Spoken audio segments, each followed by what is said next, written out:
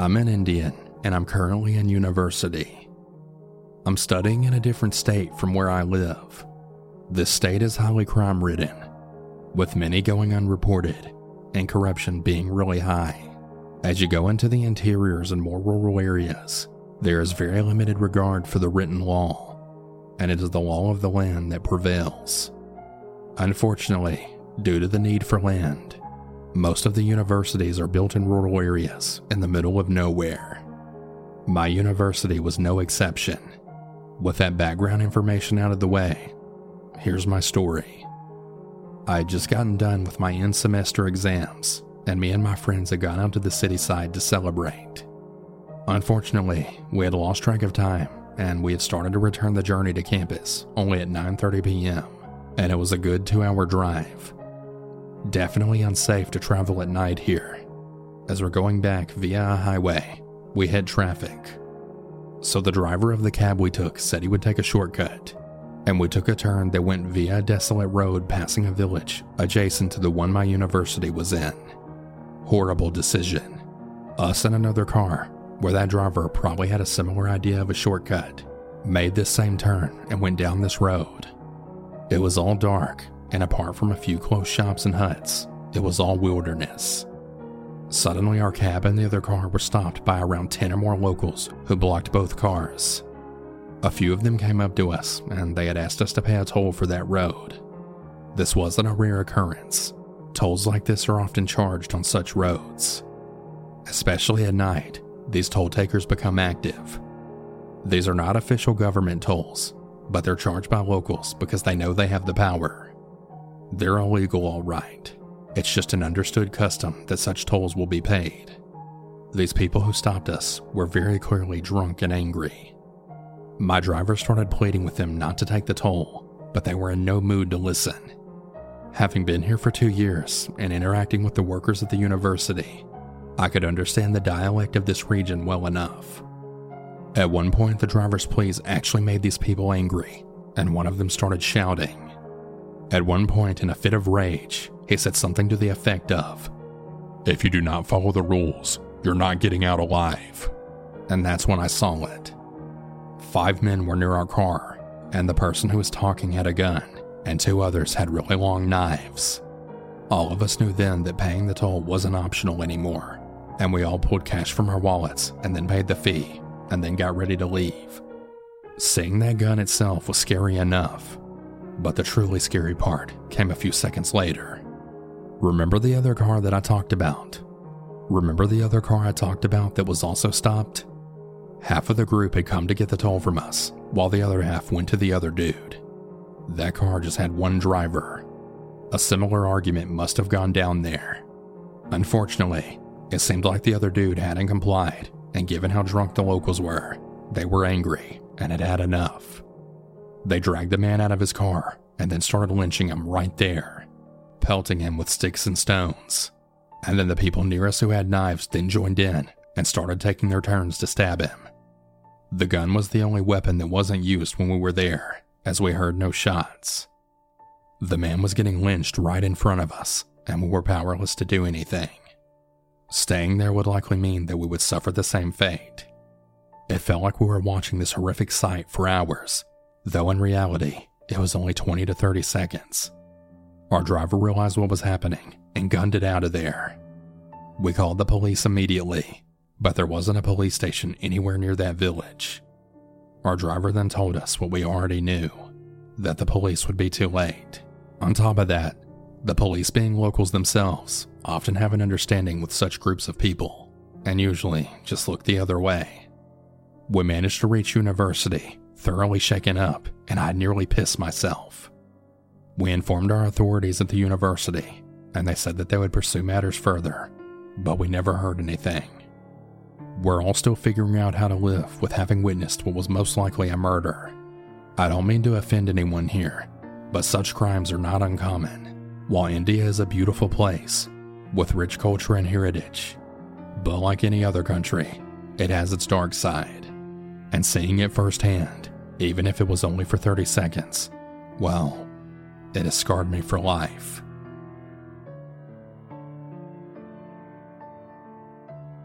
So the story is going to be partly from my perspective, as well as my brother's perspective. And it's going to be a long one.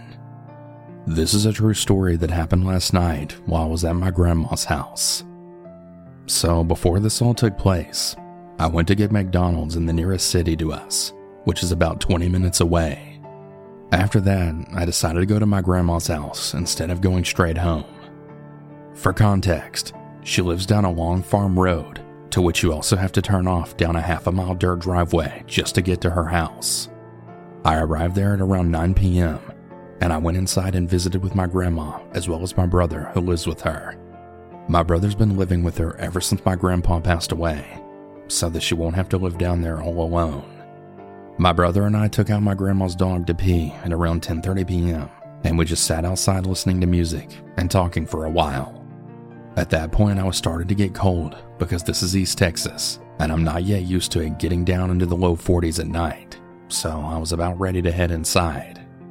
I noticed something moving in the corner of my eye near the large metal shop that sits a few hundred yards from the house. I didn't really take too much notice to it though, because it's not really uncommon for deer or raccoons to come snooping around the yard. And plus, my grandma's dog wasn't even barking, so I thought that it might have just been my eyes playing tricks on me. We finally headed back inside, and my grandma went to sleep at around 11 p.m. So me and my brother stayed up, and we also played Among Us and watched YouTube for a while. At around 2:30 a.m., I was very tired and I was ready to go home, so I had asked my brother to walk me to the door and make sure that I get to my car okay, because I'm just always really paranoid, especially at night. He joked around and he said that he would turn the light off on me and lock the door, and I totally freaked out and begged him to walk me out to the car, to which he finally humored me. I got in my car and immediately locked the doors, as I then saw the porch light turn off as I was driving back down the dirt road. I then got home within about 10 minutes, and I fixed myself some ice cream, before I then sat down and enjoyed some creepy stories on YouTube.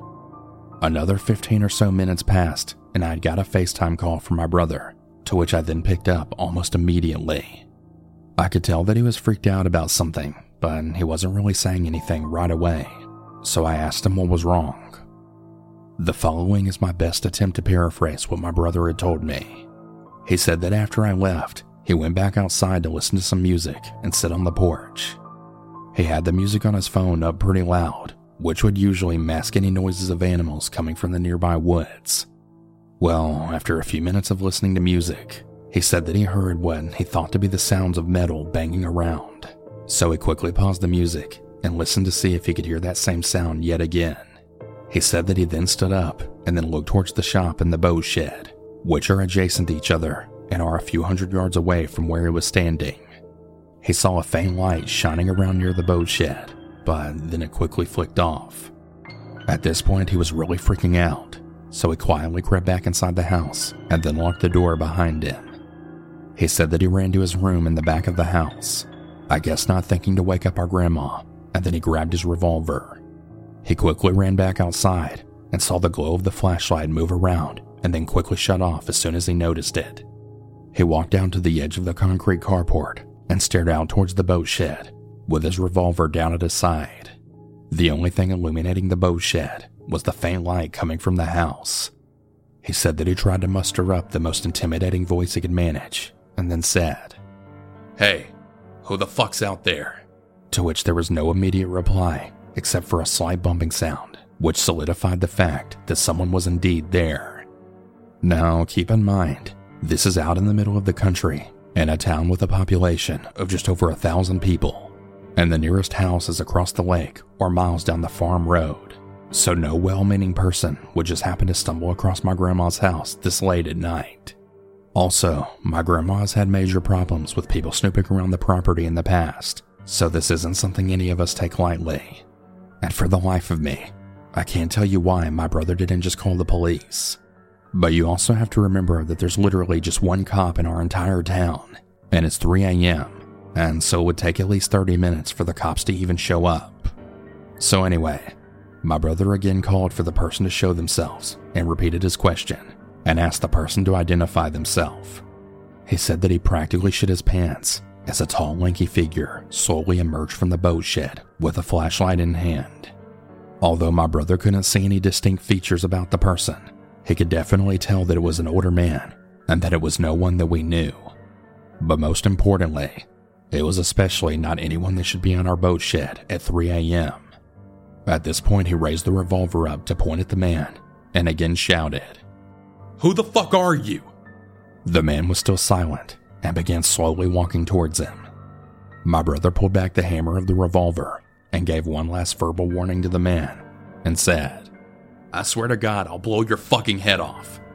Now who are you and why are you here?" The man then quickly raised up his hands and then said, Whoa, calm down, man. Take it easy," in a taunting voice as he continued walking towards my brother. My brother fired a single shot just above the man's head, to which he finally took that as his cue that my brother meant business. The man hurriedly took off on foot back down the driveway, and my brother screamed, "Yeah, next time I won't miss." My brother then quickly ran inside to wake up my grandma, who had somehow slept through the entire commotion. She didn't seem worried enough to actually call the police, but of course, after hearing this, all I could think about was what were the true intentions of that man. Was he just some meth head snooping around looking to steal some tools for drug money, or were his intentions much more sinister? Another question that haunts me about this whole situation is how many times has this happened after my grandma and brother went to bed and we just didn't know? And was he watching us from the shadows all night? Was he watching me as I walked out to my car? What would have happened if my brother had actually turned out the lights and locked the door before I could get to my car? So did the stranger who tried to rob us or do God knows what at 3 o'clock in the morning? I hope you learned your lesson.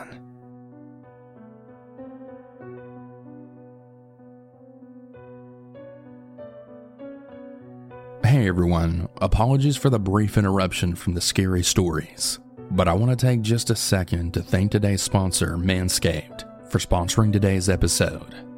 Cheers to 2022 and resolutions that you can actually keep. How about having clean and shiny balls all year round?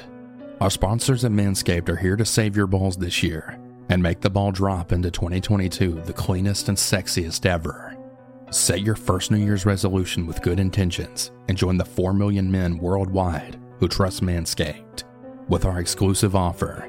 Go to manscaped.com and use code CANNIBAL for 20% off, plus free shipping. Kick discomfort and poor hygiene to the curb this year and use the best tools for the job. Get 20% off and free shipping with the code CANNIBAL at manscaped.com.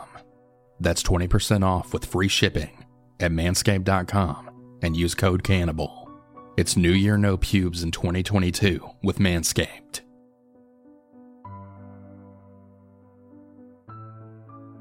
I live in a small town pretty much all on my own. I don't live close to any of my family members, so I usually make frequent visits to them. I mainly visit my mother and my 97-year-old grandma, who live in another town which is around 150 miles away from where I live. I visit them once every single month. I drive to them in my Tesla Model S, which I recently bought. Now coming back to the story, I had planned to visit them on a weekend. So when the day came, I packed a few things, got in my car, and started the nearly 3-hour journey to go to them. As soon as you get out of my town, the road divides into two. One of them leads to my grandma's town. As my grandma's town is very small, there's only a few cars on that road, if any at all. I had started in the morning so that I could return around 6 in the evening, as I had to go to work the very next day. My day went very good, as I really enjoyed talking to my grandma. I was ready to leave at about 6 p.m., but my cousins also arrived at that time, and they forced me to stay with them just a little bit longer. Thinking about how boring my work is, I decided it was a good idea to spend some time enjoying life with my cousins. Although I knew that I could be late for work the next day, I still stayed with them. We barbecued, chatted, and really had a fun time. I left at around 9 p.m. I was honestly so tired that I could barely keep my eyes open. The road back home was literally surrounded by nothing but woods, and it gave off a really creepy vibe. In order to stay awake, I played really loud music in my ear, but I was so tired that I almost fell asleep and I was about to lose control of my car. As I said earlier, I have a Tesla, and at the time, a very stupid idea struck me about using its autopilot. But it made sense to me at the time because I was almost sleeping while driving. I thought that maybe using the autopilot could help me, and if anything goes wrong, I'll take back the control of the vehicle. Thus, I'll let the car do most of the job. Huge mistake. I eventually fell asleep after some time, even though I really tried not to. I woke up after some time, and I found my car going absolutely insane, and also warning me about a close object. I realized that the car had stopped. Still a bit confused, I tried to get the autopilot to start working again. But as soon as I looked up to see what was blocking my car, I felt my heartbeat stop, and I almost got a heart attack. I found a man standing right in front of my car, inspecting my car. I have my windows blacked out, so he couldn't see me. Then I heard a knock at my window, and there was another person. I literally just sat there in shock and terror, and then the man near my door started to scratch my window with a knife. At this point, I was so terrified that I could hardly move my body, which was under the state of complete shock. Despite this, I threw my car in reverse and stepped on the pedal. As soon as I did this, the two men jumped back as if they were scared by the sudden move. As I drove past them, I noticed another man standing near a car which I hadn't noticed before, and he seemed to be holding what looked like a crowbar. I noticed in my mirror that they were getting back in their car. They had started to chase after me, but their car was no match for my Tesla, which was already going over 120 miles per hour and accelerating fast. I soon lost them. As soon as I got home, I notified my mother about what had happened. She was really freaked out and she insisted on calling the police, but I didn't call the police because I didn't have any information about the men. All I know is they were dressed in all black and were wearing masks. I didn't even see the license plate of the car. I do have a theory though of what happened. They must have pulled out in front of my car, causing it to slow down, and they must have stopped their car, which also caused my car to stop. They could have been knocking at my window, but I was asleep that whole time.